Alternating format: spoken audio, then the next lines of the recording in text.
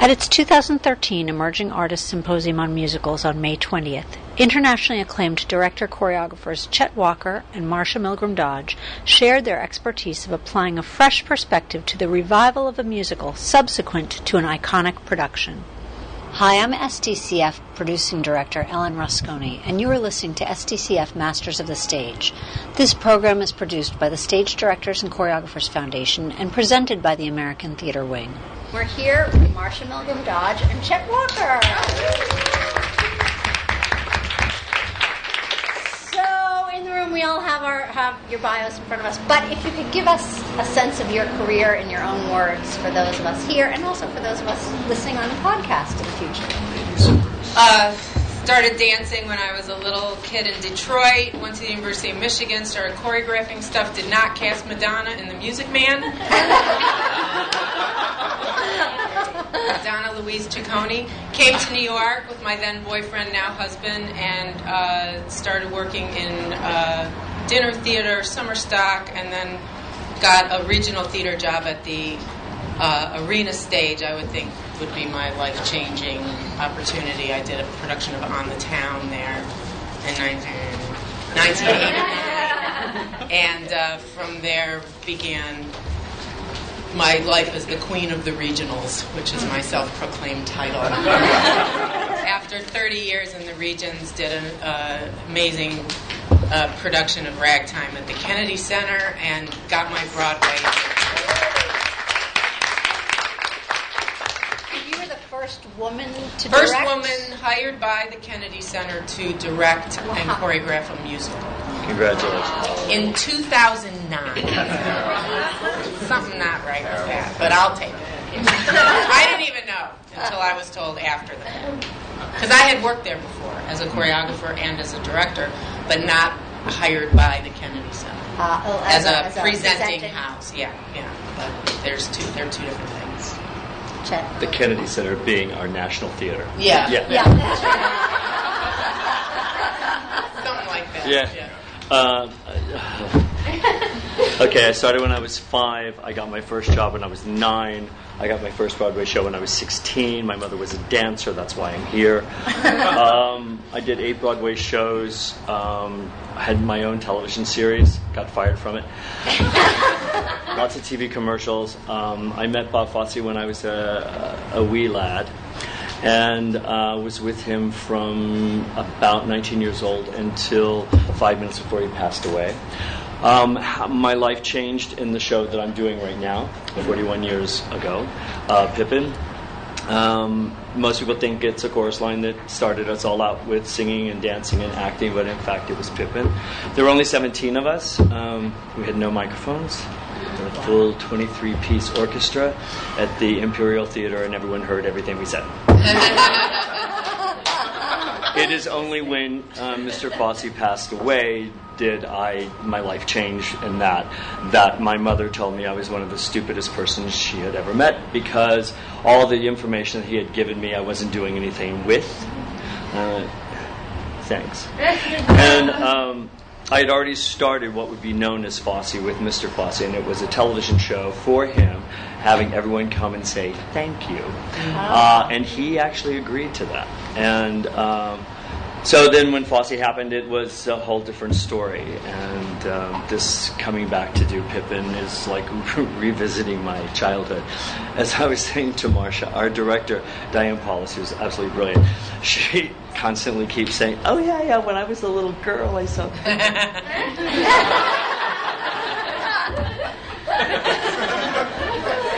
But I think for 80 I look fantastic. And we don't use the same color. Mine's looking a little yellow. You have to come to Norway. This is where I get it done. And they know blonde. Yeah. Oh, they do or blondes. Denmark, right? Okay, so you both directed and choreographed around the country. How did most of that work start, and how did you build upon those early jobs? Because it's, a lot of times people get their first job and then they're left thinking everything will follow, and it doesn't quite. Oh yeah. Yeah, I'm one of those, I'm one of those weird people. I'm blessed or something, I don't know, or stupid, or act stupid and blessed. I work all the time because I reinvent myself continuously. I learned that a long time ago that agents couldn't help you. Lawyers can only get you some sort of a deal. So I kept creating I created a company which is called Walker Dance, which was first called 8 in 1, but as Cy Coleman says, that's not how you spell it. Okay. Give me some money. So when I wasn't doing something, I'd be doing my company. I constantly did that. I kind of followed the path of Jekyll, and not the total path of Jekyll, but just having a company and be able to do stuff. It's like Graziella Daniele says, sometimes I have to do commercial stuff so I can do my art. And when I heard that from her, I went, yeah, I kind of dig that. So I work a great deal out of this country. I've created an entire network of, I could work from here until, I was going to say until I die. That could be tomorrow. Well, but I'd still work. I've just cultivated that. I have not cultivated in this country. Not that I have anything against this country at all. I'm an American Indian, so you all kind of like messed it up. But I can do my art elsewhere. I can do what I want to do, and I fail, and sometimes I do good. I work for the U.S. government as well. I got into that. In what way? Purely by accident. I think my entire career was a complete accident. And I'm grateful for it being a complete accident. I got an email from the State Department. And of course, I let that go because I've been hacked. Right. And the U.S. State Department. Well, I'd done my taxes, so I'm not answering that. And that went on for about 2 months, and I was getting kind of nervous because they're going to come to my door, and I've done my taxes. Leave me alone. And then finally, I got a message from the ambassador to Serbia. The American ambassador to Serbia going, we've been trying to get a hold of you for 3 months. And I was like, oh, hi. And they said that they wanted to do a program of musical theater. They said that they had, Yugoslavia had been cut up into 7 different countries. The only musical theater is the Tarazi, and it's in Belgrade, or Beograd. There's no L in it. Would you come and do a symposium? What the hell's that? It's a symposium. I didn't know what that was, musical theater. Well, I found out. Because I made it up. And then I started getting other things from the government. And it was like, that became like, what, you people, huh? Seriously? They have money. I was just going to say. They have money. Yeah. I'll be your best friend. Yeah, come. They have money to tell people in the rest of the world who we are as people, as artists, not our politics. Because at the time that I first started going, there was a president that was in for 8 years, and I had an issue with that person, and I said, and I'm very outspoken, so World War III might happen. And the lady on the other end is really quiet. I thought, man, I've blown this one. She says, Chet, she says, do you realize what the State Department does? And I went, yeah, you're out every 4 or 8 years. Okay, I didn't go to school a lot. I spent most of my time at Ballet Russe de Monte Carlo. So she says, we have nothing really to do with the political aspect of it all. It's a department going out to share our values to the rest of the world, because sometimes politically it becomes kind of crazy and people think of us. I'm sure you all travel all over the world. In those years it wasn't great to be an American. I have been thrown up against walls and talked to as if I somehow had something to do with it. Seriously, at Tendu, you can accuse me of a rond de jambe, possibly, but what that man was doing at that time, I really wasn't sure of. So my coming back into the country and working because of those connections made it easier for me to work when I want to work, which is, I know that sounds egotistical. I love going out of this country and working with other people to find out that we are so alike and we are not different. The only thing that's slightly different is how they do musicals. Just no stage manager. Man, when everybody knows the script, knows the lighting cues, knows when everything comes in, literally everybody knows it, and you're like, that is never going to work. You need a PSM here going. And then they go watch, and you go.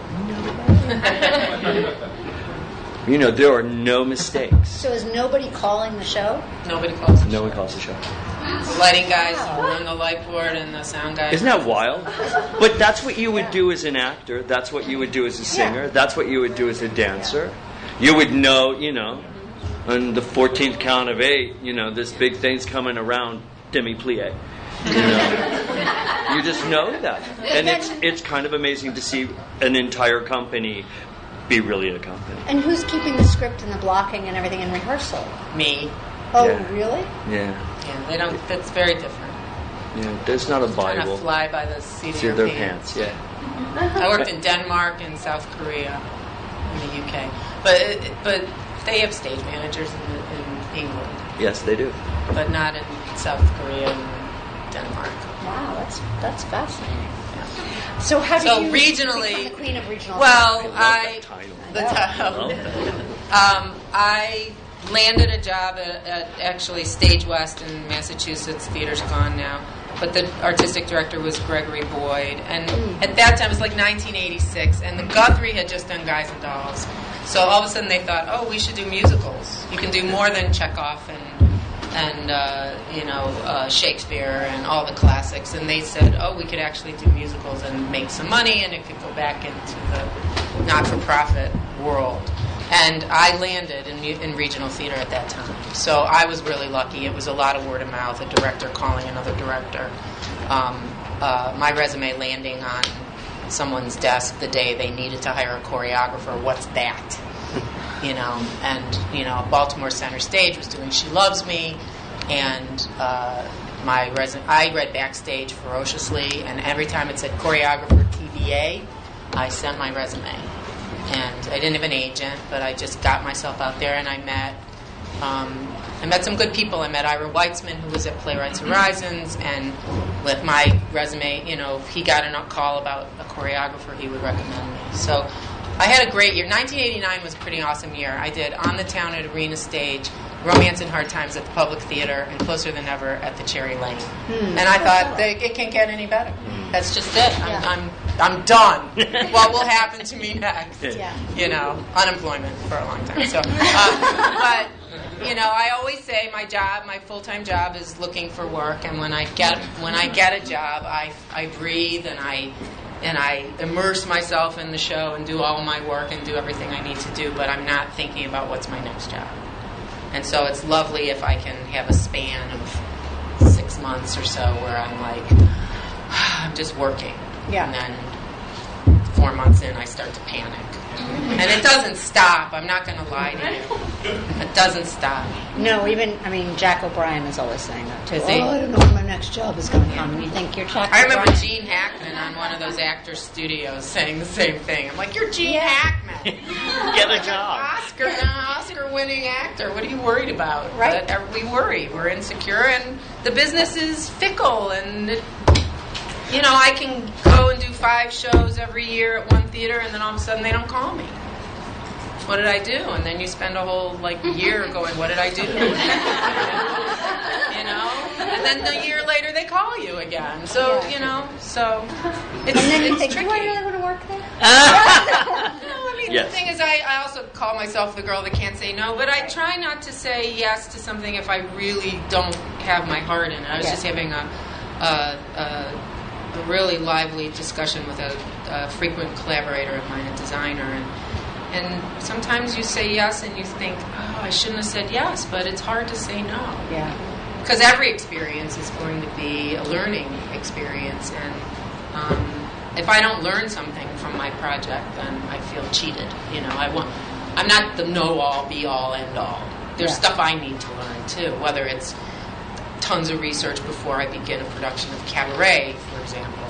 I'm not an expert on the Weimar Republic. Right. I have to study that. I have to read about it and watch things and immerse myself in it. So if I, or bring on a designer who comes from an aesthetic that's different than yours, so I will be inspired to start thinking that way. I always like to think about Terry Gilliam and Monty Python, how the head opens up and all that stuff flies out. Yeah. I want to be that head. I want to be that head that things are flying out of and things are flying into, and just allow myself to be inspired and led by collaborators and things like that.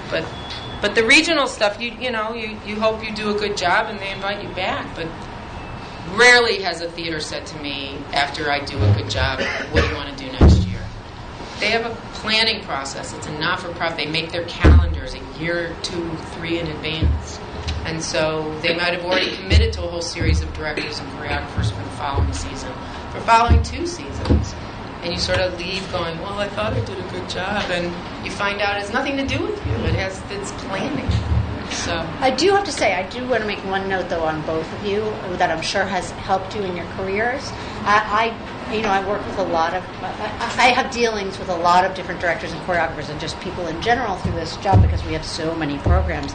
And you two are maybe certainly in the top 5 of people who respond immediately and who track things really well. Like you both must be extremely organized people.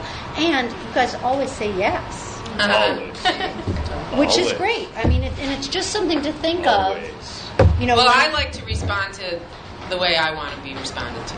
So I don't want to wait 3 days for an answer when I think somebody can call me back or send me an email.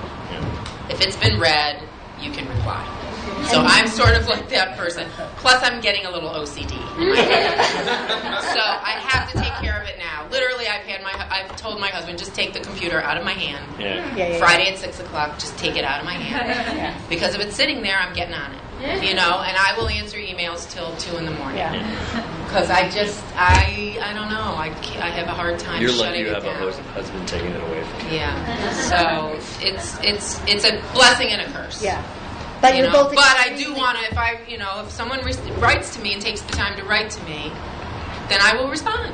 Yeah, it always, with both of you, it feels so respectful. I mean, I realize, you don't have to respond to me. It feels so respectful, though, every time you guys do. So well, we always need something that. from you. That's right. Well, I need observers. I think it's a good habit.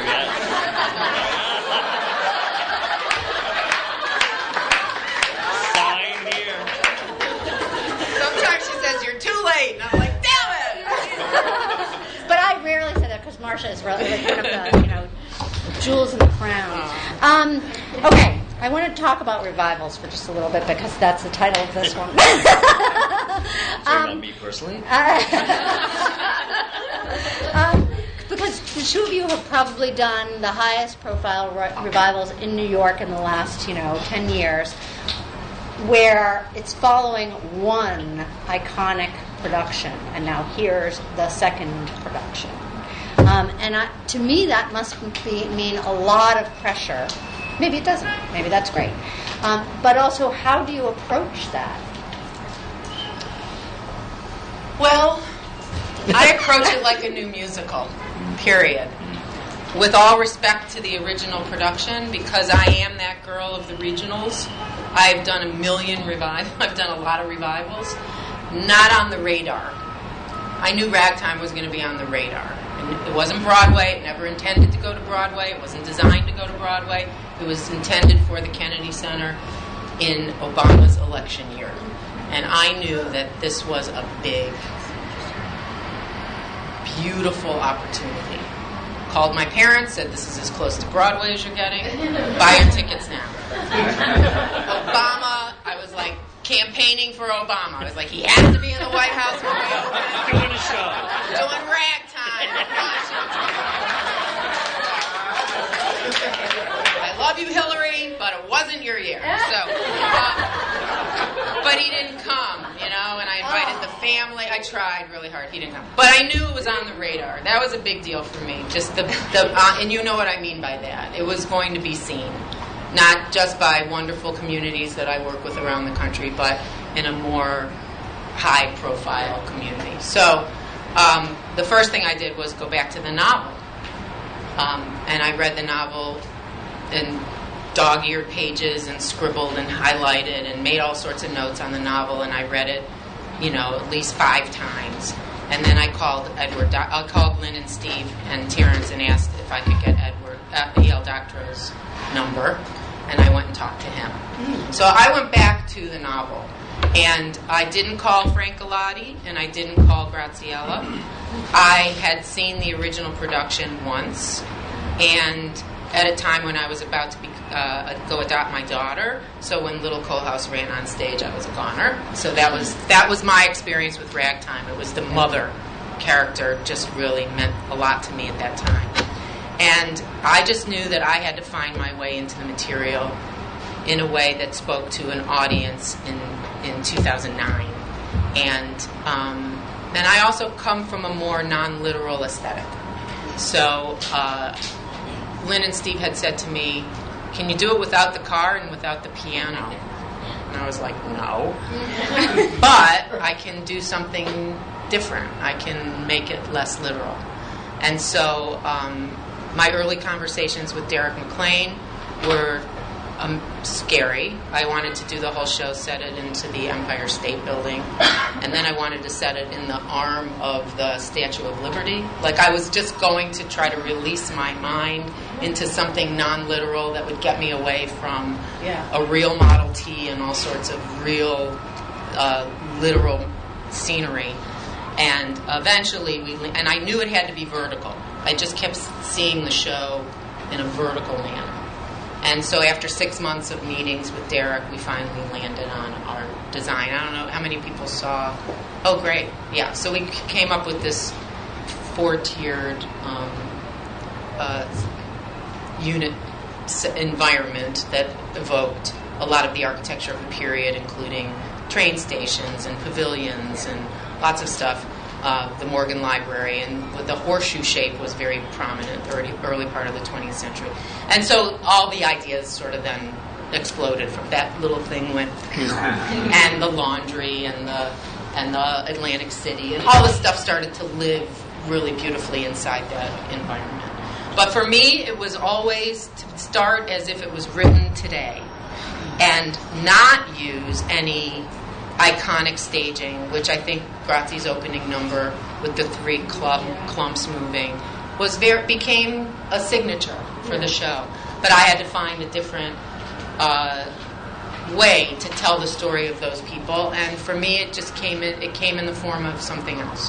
And so I just opened my mind and my heart to new ideas that I learned from the script and from the book, and allowed myself to find a way to tell the story meaningfully to an audience living now.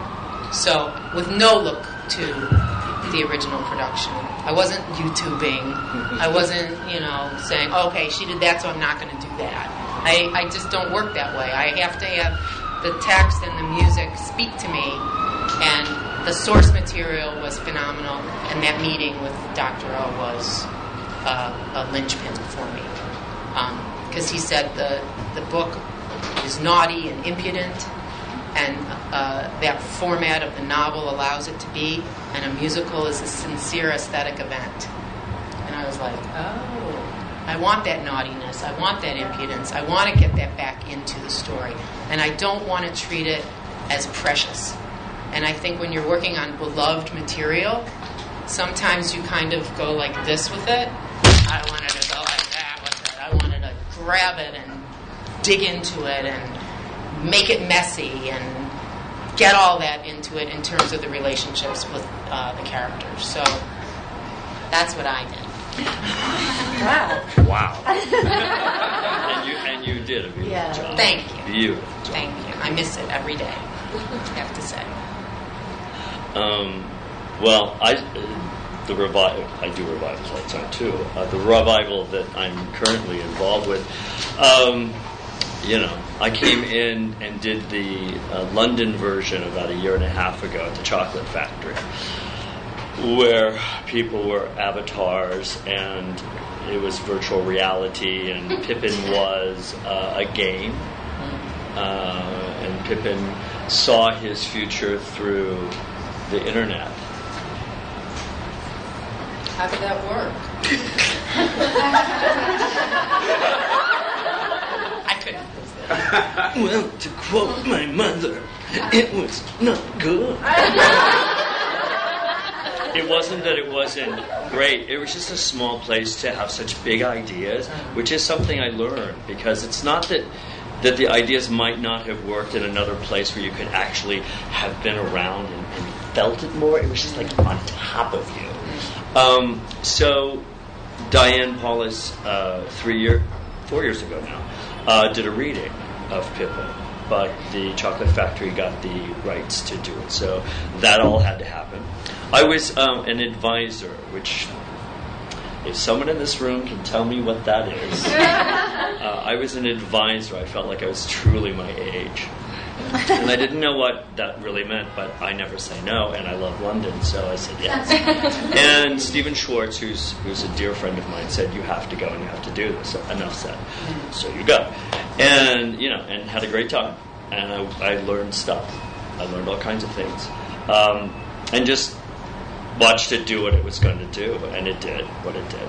And then I got a phone call, and I got an email going, I'm trying to get them to hire you. What the hell does that mean? And so, from Stephen. And so, you don't write back like, what the hell do you mean? So I waited for the next one, and then I got a phone call. And it was to meet Diane Paulus at the Paramount. I knew Diane, but I didn't know her. And this beautiful woman comes walking up to me, and I went, oh, she can't be.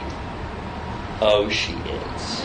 She sat down, and we just clicked. She told me what she wanted to do, which was not to do the original. And I went, why? She told me. And then I said, but do you know about the original? And she said, not really. And so that's where the talking started. And I could explain to her why this was and that was. There's a video out. Should be burned. There's a video out, and so from the video, because this was edited and what have you, you really can't get a sense of what it was. You look at it and you go, wow, cheat. That's a color.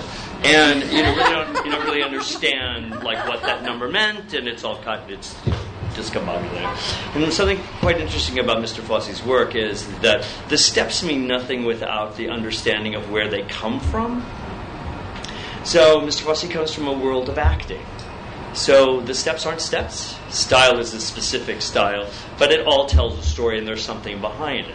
To quote him, he would say, you may not know what I'm doing, but you know I'm doing something. And I always loved that, because that's like the giggle principle that he would always tell us about. It's all inside, let it keep bubbling. And they don't necessarily need to know what it is, but they know you're doing something. So when I came to be hired for this show, I was a consultant.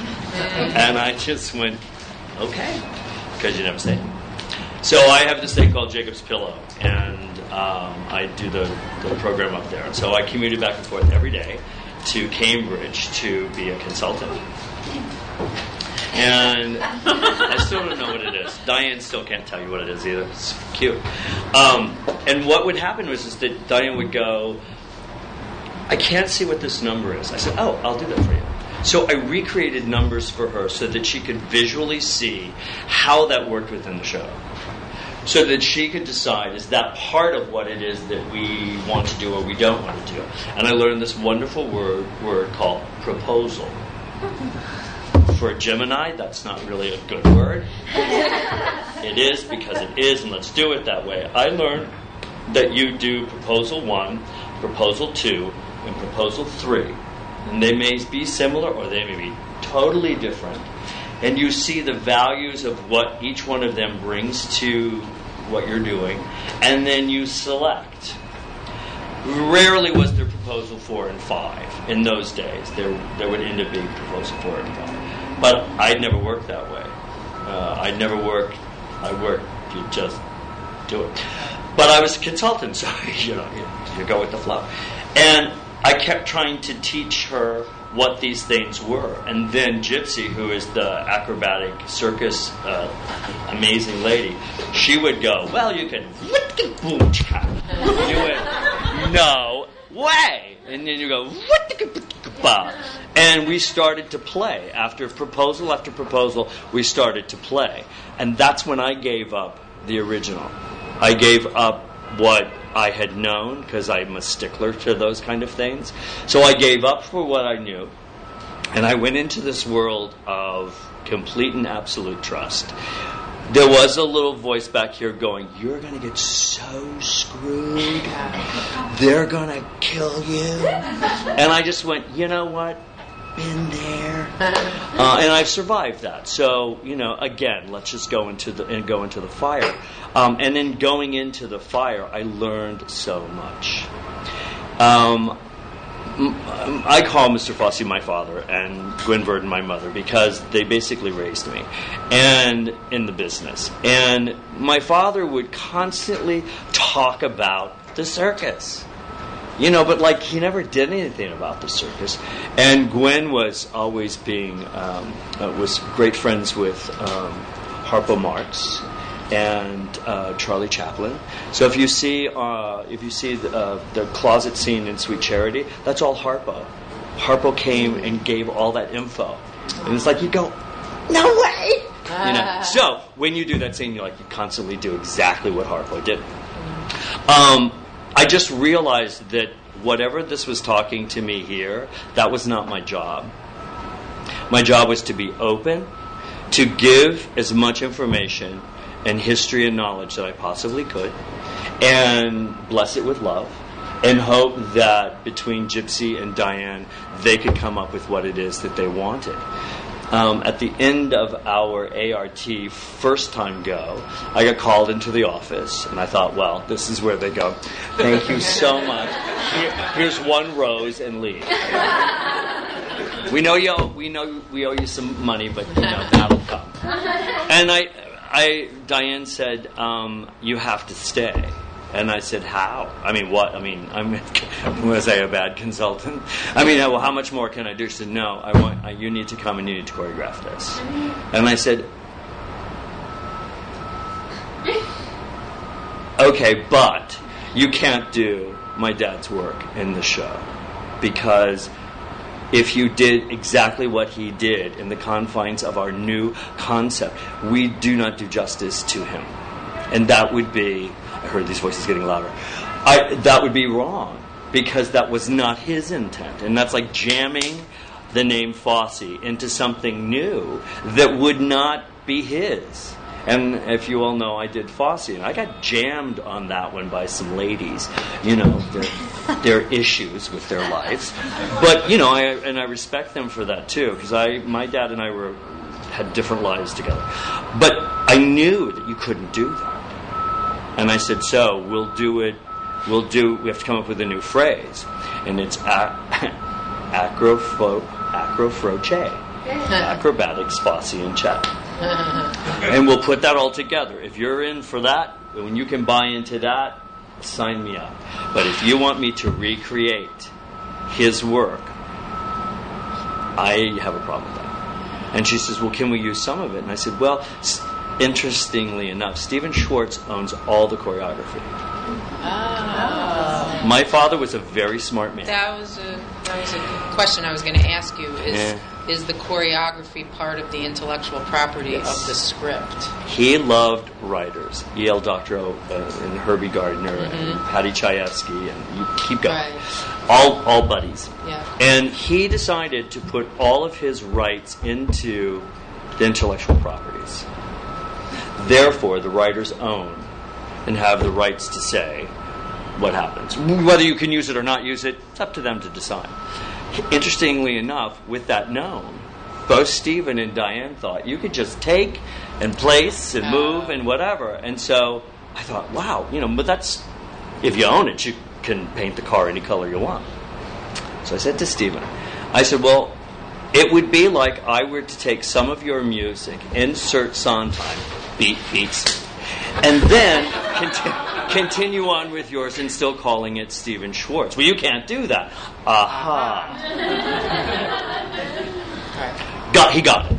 And with Diane the same way, because it's not something that people know. They figure, we own the rights, we have complete rights to do anything we want with this. And I went, well, that's fine, except if you take out, let's see, you take out a number, you take Manson Trio, and we decided to separate Manson Trio and throw something in the middle of it and still call it Manson Trio.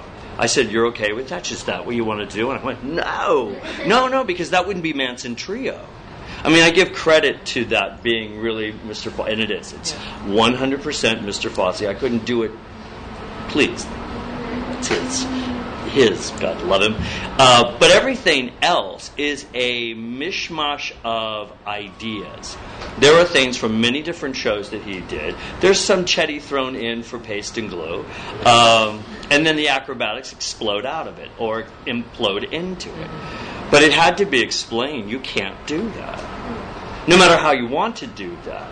Do it, but don't call it what it is, which is something we all need to understand about people's rights of doing licensing. Things. That's another symposium. That's another symposium. But it is a great story about how you have to be able to trust your collaborators, and how even though theater is a collaborative art, we don't all know what the specifics of what each other does, and so you have to listen to your collaborators and take their advice. I mean, take their advice, but you do have to listen to them. Sure, because you can get in what I said in that day. I said we need to go to legal, and you need to stop that poster that's being printed downstairs with his name on it, because that's not what we're doing. And the family has every right then to come at you with everything you are now not going to have. Right. Because you're making money off a dead person. Sorry, but that's how that scenario would be. And that's inappropriate. But you approach. Do we have to, I was just going to say, we have to acknowledge that Fosse's technique as a choreographer is as Cicchetti is to ballet.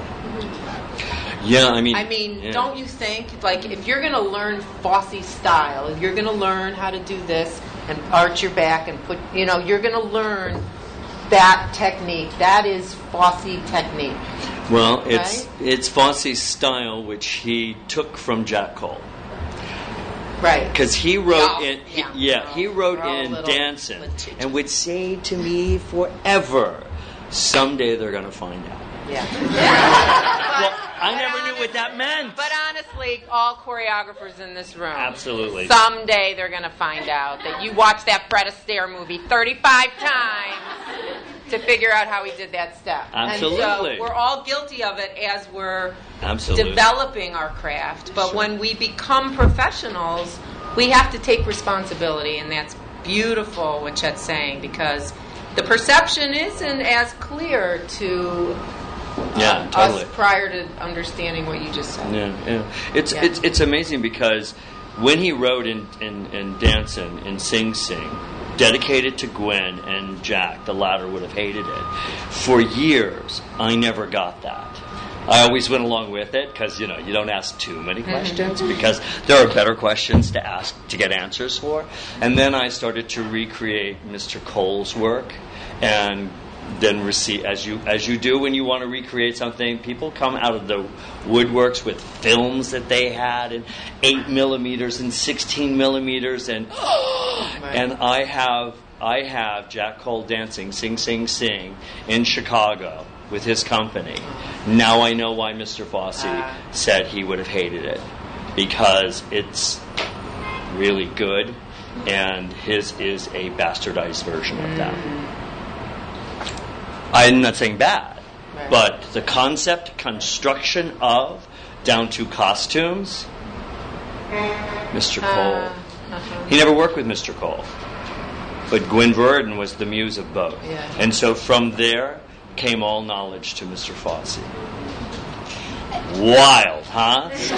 Stay tuned for that show. Yeah. And I do want to point out that although you have done a lot of Fosse work, because you're kind of the expert on Fosse. Well, I mean, you can say that. Sure. Okay, well, I'll say it. Okay, great. Thank you.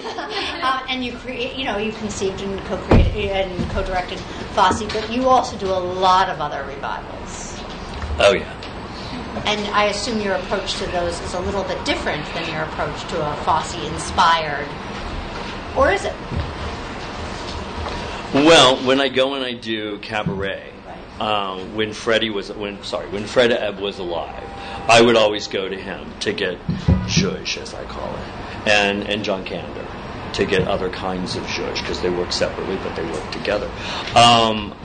Just to hear what they wanted, what was left out because of time, period. You know, like in the 1960s, we really didn't deal with homosexuality, and we really didn't deal with the Holocaust really well at all. And they were very afraid of that. When it first opened. But that was Ron Field. Yeah. Fosse did the movie, not the stage play. Yes. And the story on the movie was no one wanted to do it. He was the last on the list. Totally last on the list, because he had done Sweet Charity, and he would have admitted the biggest mistake of his life. He did it on stage as a Valentine's gift to Gwen. It was terrific. When he went to do the movie, he did every possible lens he could use on everything, and it's just, yes. And so everyone said no to do cabaret. They didn't want to be a part of, because it was during a period of time that, could we do this? What would we do with it? Do we do the stage version? But there was a contract that said that the movie had to be done within a period of time. They sent him with $1.50, sent him to Germany. Gwen did the costumes, hysterical. And no one touched him. Freddie and John would fax things to him, but there was no inviting over. There was no money. Everyone thought he would bomb. But he was doing his art with no one on top of him. Yeah. So when he comes back, it was the first time anyone had won the Triple Crown, which was the Emmy for Liza with a Z, Cabaret for the Oscar, and then for Pippin, a Tony Award. Yeah, but it's just kind of interesting. Sometimes you have to get out. And But if go you do to, Hello Dolly, tell me you're not doing it. Oh, I'm calling Carol. I wouldn't touch Hello Dolly. Do you know? I would touch Mame before I would touch Hello Dolly. I know, no one will touch Mame. No one will touch Mame. But I mean, I would. I did Hello Dolly last year You with did? Vicki Lewis and Gary Oh my Beach. gosh, that would be great. And Gary it Beach. was a Hysterical. little bit of heaven, and I'm I made sure. the waiters gallop a tap. And there you go. And I did not put Dolly in a red dress Thank God. because Vicki looked better in emerald green. Yes, yes, you're right. I have two more questions that I want to ask before we get to the group questions. In a new work, the company is discovering the piece together. So how do you work with a company of actors who have different experiences? Some have been in the piece before, some have never been in the piece, some were in the original production. How do you work with the company to get them on the same page? Well, I never cast anyone that did the original production. You No, don't? I'm kidding. They all want to be in it. They all email me and they want to be in it. And honestly, I wanted virgins. I'm just going to say it. I wanted people to navigate those waters with me for the first time. And honestly, in my revival, I only had one actor who had done the original production. And he played Booker T. Washington. And he came to me I said to him at the audition, "Are you willing to take this journey with me?" And he said yes. And then during the process, he reinforced that many times by coming over and just saying how excited he was about some of the choices that we were working on and the way it was being approached. So, you want people in the room not to just, pet you and fawn over you and think you're great, but you also want people who are going to trust you, and you don't want to hear, well, when we did it last time. I get that from the writers. I get that. You do? Well, you do to a certain degree. You don't get it literally. I got it from Mr. Sondheim, with all due respect, when I did Merrily. I got it a lot from him, actually. But it goes with the territory, But that's why I say I have to approach it like a new show and try not to burden the production with, and then we did this, and when we did it last time, and I just don't want to burden the production with that. It doesn't mean I won't hire you if you did it. Honestly, I'll look for people who haven't. But if you're the best person for the job and you've done 7 productions of it, then come do it. Mike Colehouse had done 2 productions of it before me. But I got him after he became a father. So it was a very different Colehouse than when he did it when he was right out of college. He was now the father of 3 young boys. And that made a whole difference to the gravitas in the role. So, it's just, I cast the best people. I don't seek people who've done productions of it before, but if they have, then they have. But we have to make a pact that we're going to not sort of bring old stuff, allow just new stuff to happen in the room. How about you, Chip? Well, I only have one person in my show now that was a Fosse dancer. Stephanie, when she was 19. And when I met her, she went, Miss Pope. Never let her live that down. No, I mean, I don't know, because I'm the age that I am, and that I kind of know a little bit about this man. I became like the sage that everyone would come to, you know. And it gets complicated, because certain things happen, and you just, you know, you want to know, why the hell is it called Manson Trio? Because it's about Charles Manson. What? Yes, move on. And we can now go and look at Charles Manson and look at him. We can talk all about Charles Manson. That's your homework. But for me, getting people on board was really being part of the collaborative team. I was the sage who knew, and this is going to be the new that no one knows about. And having Stephen there, who was hands-on all the time. It's the first time I've ever been in a production with Stephen that he is so happy. I mean, you know, Stephen has, you know, things that he is very meticulous with, but he was happy. That doesn't happen all the time. That didn't happen the first time, right? No, Mr. Schwartz was thrown out of the theater. The first time around. The first time around, because he was 24 years old. He got up and told Mr. Fosse how to dance. As he would say, maybe not the best choice. But he had such... He'd written this in Carnegie Mellon. Come on, it's his. It's called Pippin Pippin. I saw Judith Light the other day, and she says, I was there when he did it. And it's, you know, it's... To get people together is for me, is... I never like to hire people who've done it before, because I don't want to be reminded.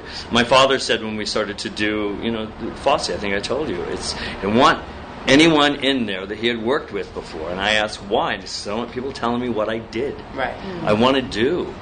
When we did the revival of The Pajama Game in 1973, and the Pippin was just opening, you know, he was on stage. Jerry Robbins was worried about why he didn't have a box around his name, and Mr. Fosse was on the other side going, I have no idea what I did in 1954, but if you'd like me to do something new.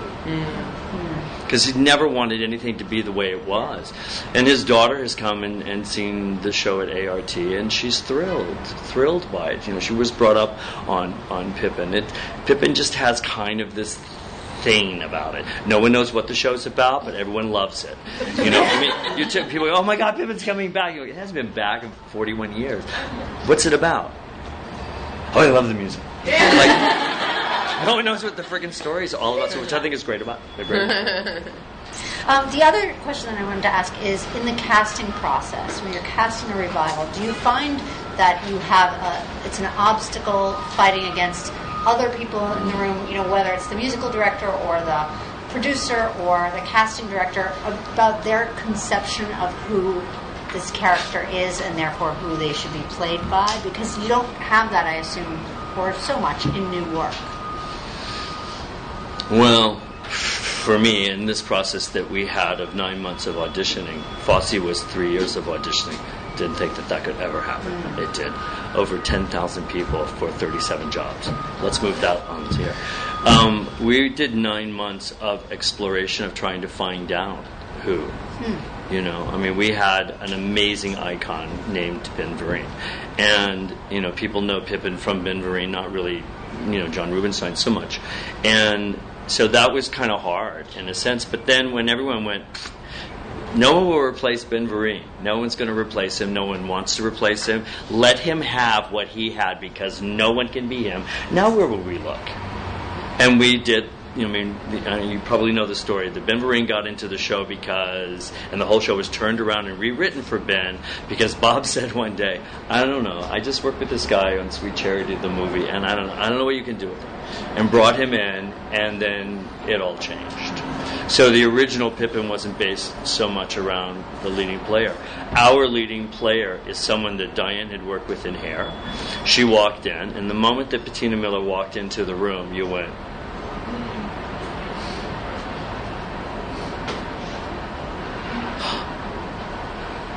you don't really necessarily need to look any further, because the charisma that woman has, when she walks into a room, That's our leading player. That's someone that's going to take on the job of what Ben had created when he was brought into the company. This woman is now going to create her own leading player.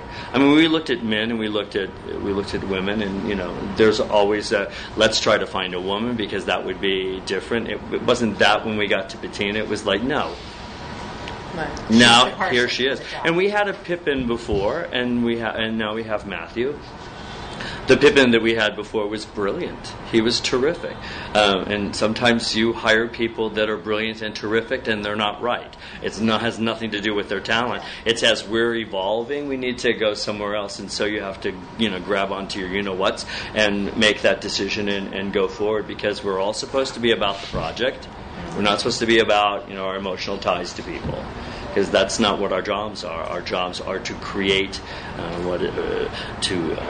illustrate, create what's on the written page, and who's got the concept, And for us, the process of trying to understand that there is dancing and acrobatics, and then we went, no, there's dancing and acrobatics.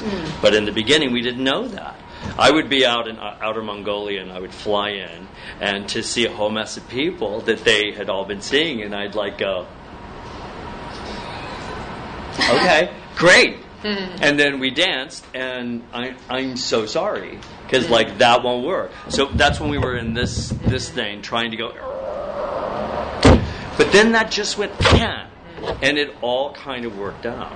Now, someone asked me this morning, someone at AP asked me, said, so, you're doing the tour, how will that be? And so much easier. Because now we know what, because we didn't know before. Right. So, I don't know. I'm doing a production of Cabaret. I did it a couple of years ago at Reprise, and everyone's coming in thinking I'm doing Sam Mendes' version. So I constantly I did a production of Chicago. I got invited to do a production of Chicago down in Flat Rock, and the first thing I said was, I'm not doing what's on Broadway right now. I wouldn't begin to be able to do that. I will do my own version if you will let me. And so the producer said yes. So I went back and looked at vaudeville and did it all sort of in a more vaudeville style with my own choreography in a 20s period invoked by the Charleston. So it was just a very different thing. All the girls that auditioned came in underwear. Thank you for that. And they were very disappointed when my audition wasn't Fosse. It wasn't. And keep it outside. So they left unhappy, and I was like, fine, I don't want you in my show. So if that's what you want to do, go audition for the New York company and anyone who's doing that. But I'm going to do my own. I'm an interpretive person. I interpret. I don't create the words on the page, the music, the notes on the page. I interpret what those mean to me, filtered through this. And I have my own shortcomings as a dancer. Fosse, I know, was bald, so he wore a hat. He hunched over a little bit, so everything stoops a little. I mean, this man called me when I was in college, and I'll give you that in the meet and greet afterwards. I'll tell you about Fosse calling me in Ann Arbor because I had written him a letter. But anyway, but he answered. He answered. That's why I answered.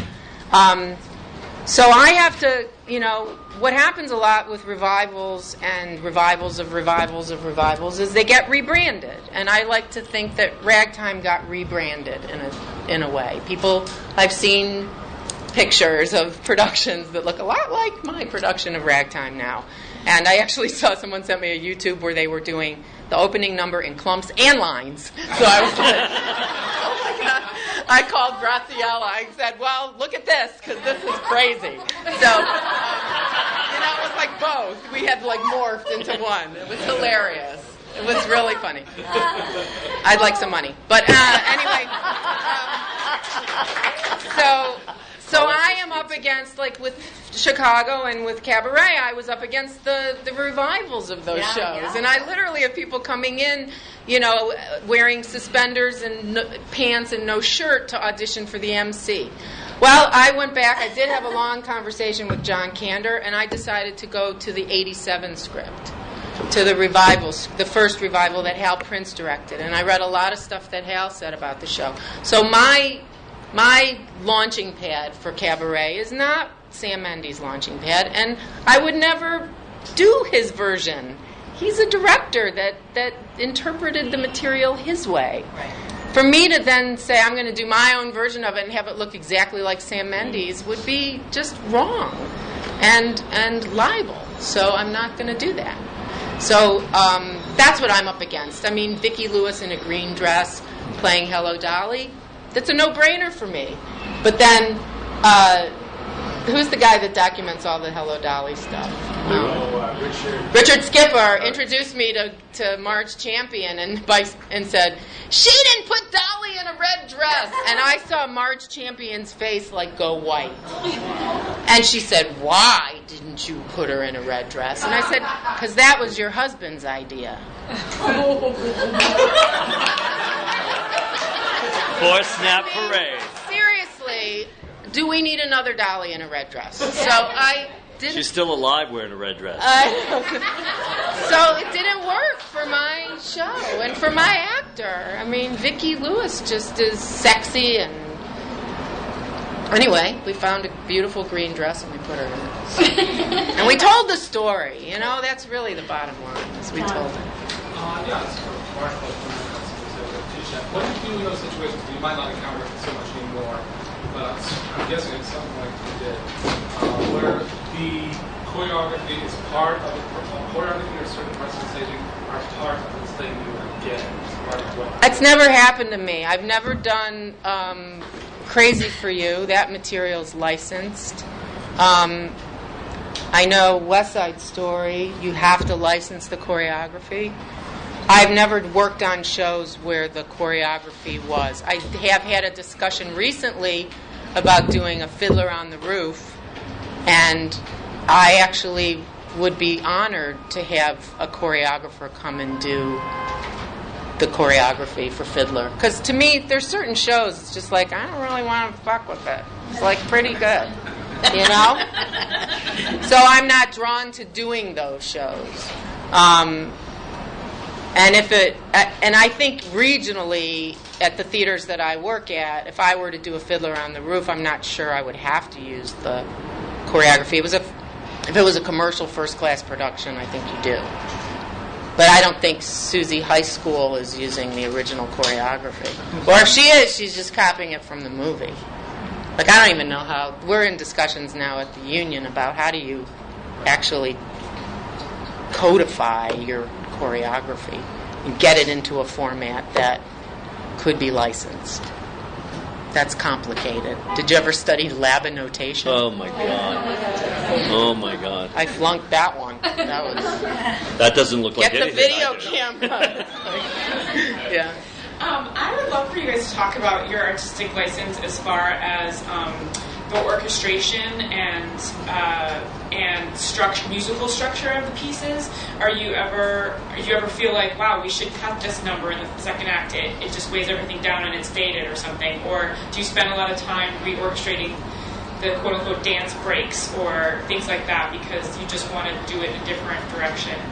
Well, dance material from someone else doesn't work, so therefore you have your own dance material that you have.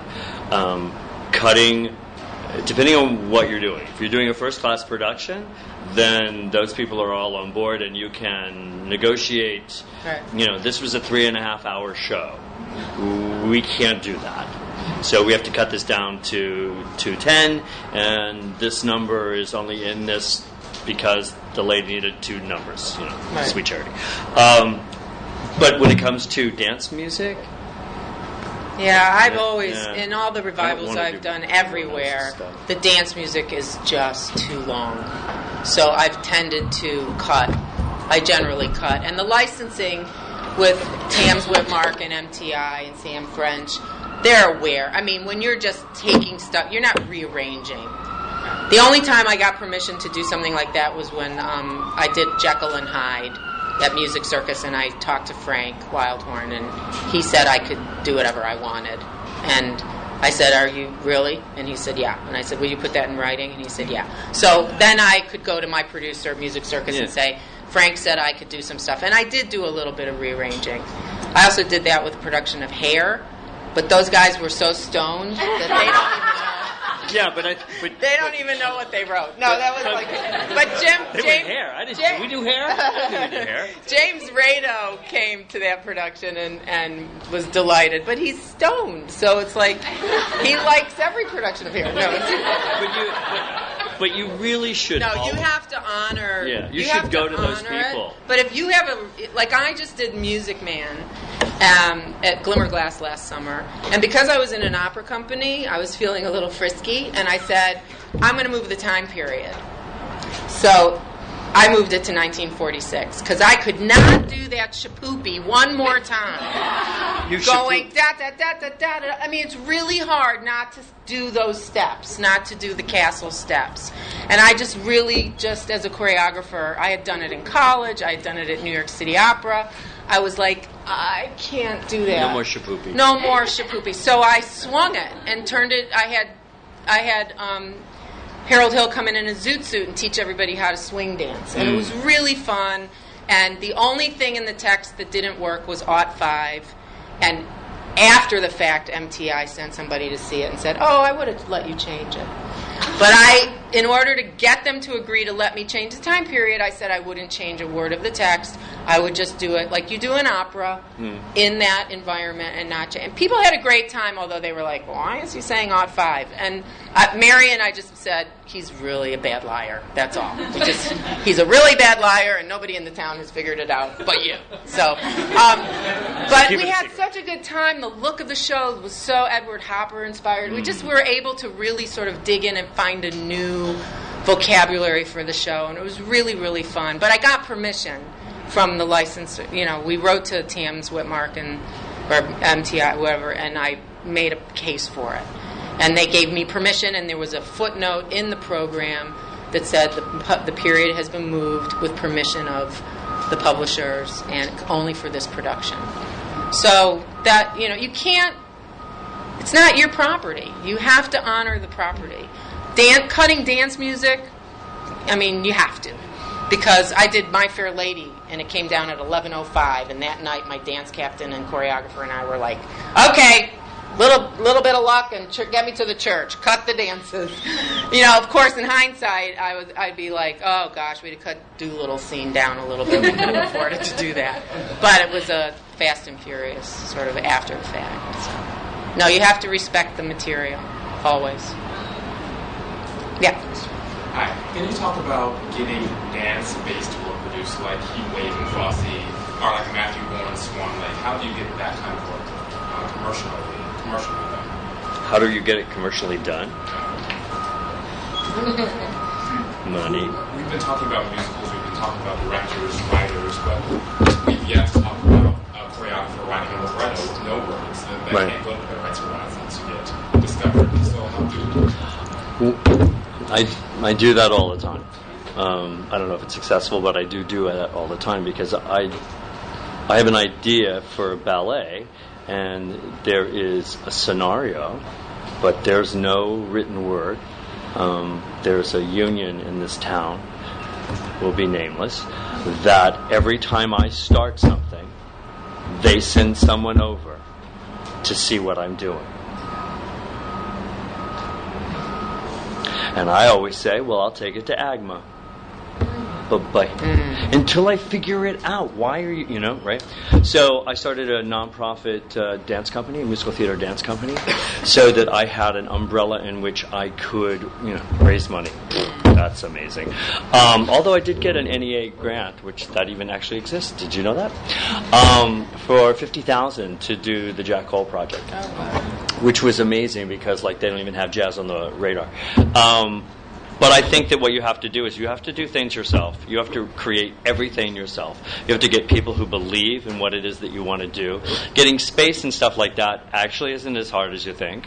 I would say, I'm not going to speak for Marcia, but I'm pretty sure this is true. If you come to anyone who's come before you and asks for help and sitting down with them, they will help you because they want set in that seat right there, wanting answers to things. And I think sometimes people think that we don't want to talk about it. Why? I mean, if I leave this earth and haven't passed on what it is that I know, then why was I here? My dad was that way. He never taught. Never wanted anything really videoed because he didn't want that to be the end-all to end-all. So when he's dead, it's kind of like now, but it's kind of hard. And he talks about certain things, but we don't know about it. We know it from generation, my generation, I teach it to that generation. But that's the only way it's going to go. So when you want to create something that you have this idea about, there are ways to get it done. It may not be commercially out there. And here's what your first step is. The first step is to ask questions. And then go to people who have done it, and they will be more than happy to tell you how to do it. Or just do it. Might even help you do it. Might even help you find a place to do it, because there's places all over, like our government, that will help you, as long as it's not, the arts. It's got to be under something else, Yeah, did you know that? You get money for stuff as long as it's not the arts. Something with the word contemporary in it, they love that. Mm-hmm. So, constructed. Yes, yeah, absolutely. Delving into the history of you. They love that. So, we could have a conversation if you have an idea, and I could give you some ideas of where you could go. Okay, one more. You guys said you worked a lot internationally. How did you? Besides the government, how else did you get jobs internationally? Oh I got a call to go to South Korea to work on cooking, which is like a Korean stomp. I love that. In the kitchen with knives. It was really cool. It's a really cool show, and it's still running. Because I had worked a lot with some musicians, and I had sort of I went through a musician theater phase with the Red Clay Ramblers, who are a string band from North Carolina. We did a couple shows together. And this particular producer saw a presentation at one of the NAMT, one of those festivals. And I got a call, would I like to go to South Korea? It turned out Lynn Taylor Corbett had gone before me, and so they had, and she had recommended me too. So that was sort of how I got that.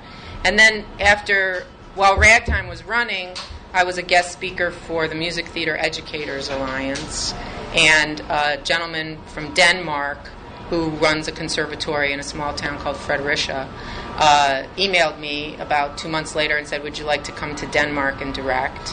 And made me an offer I couldn't refuse. And so I did. I went to Denmark. It was beautiful. And then where else have I worked? Oh, England came about because I had done something here, and it was going to they wanted to remount it in London, or Blackpool, actually, kooky little seaside town. So, but it's connections, I think. And you, of course, are in cahoots with the government.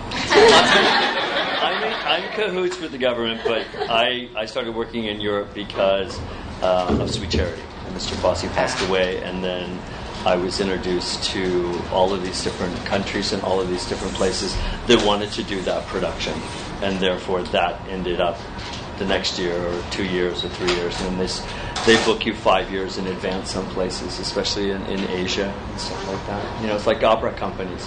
They have a certain company. You sometimes have to go. You don't get to audition. You get to have the company, and you have to work with the company. That's challenging, but fun. Well, thank you both so much. Yeah. Thank you for listening to SDCF Masters of the Stage. This program was made possible by support from Stage Directors and Choreographers Society, the National Labor Union celebrating 5 decades representing the needs and aspirations of its members, and generous funding from the NEA, the New York State Council on the Arts, and the New York City Department of Cultural Affairs in partnership with the City Council.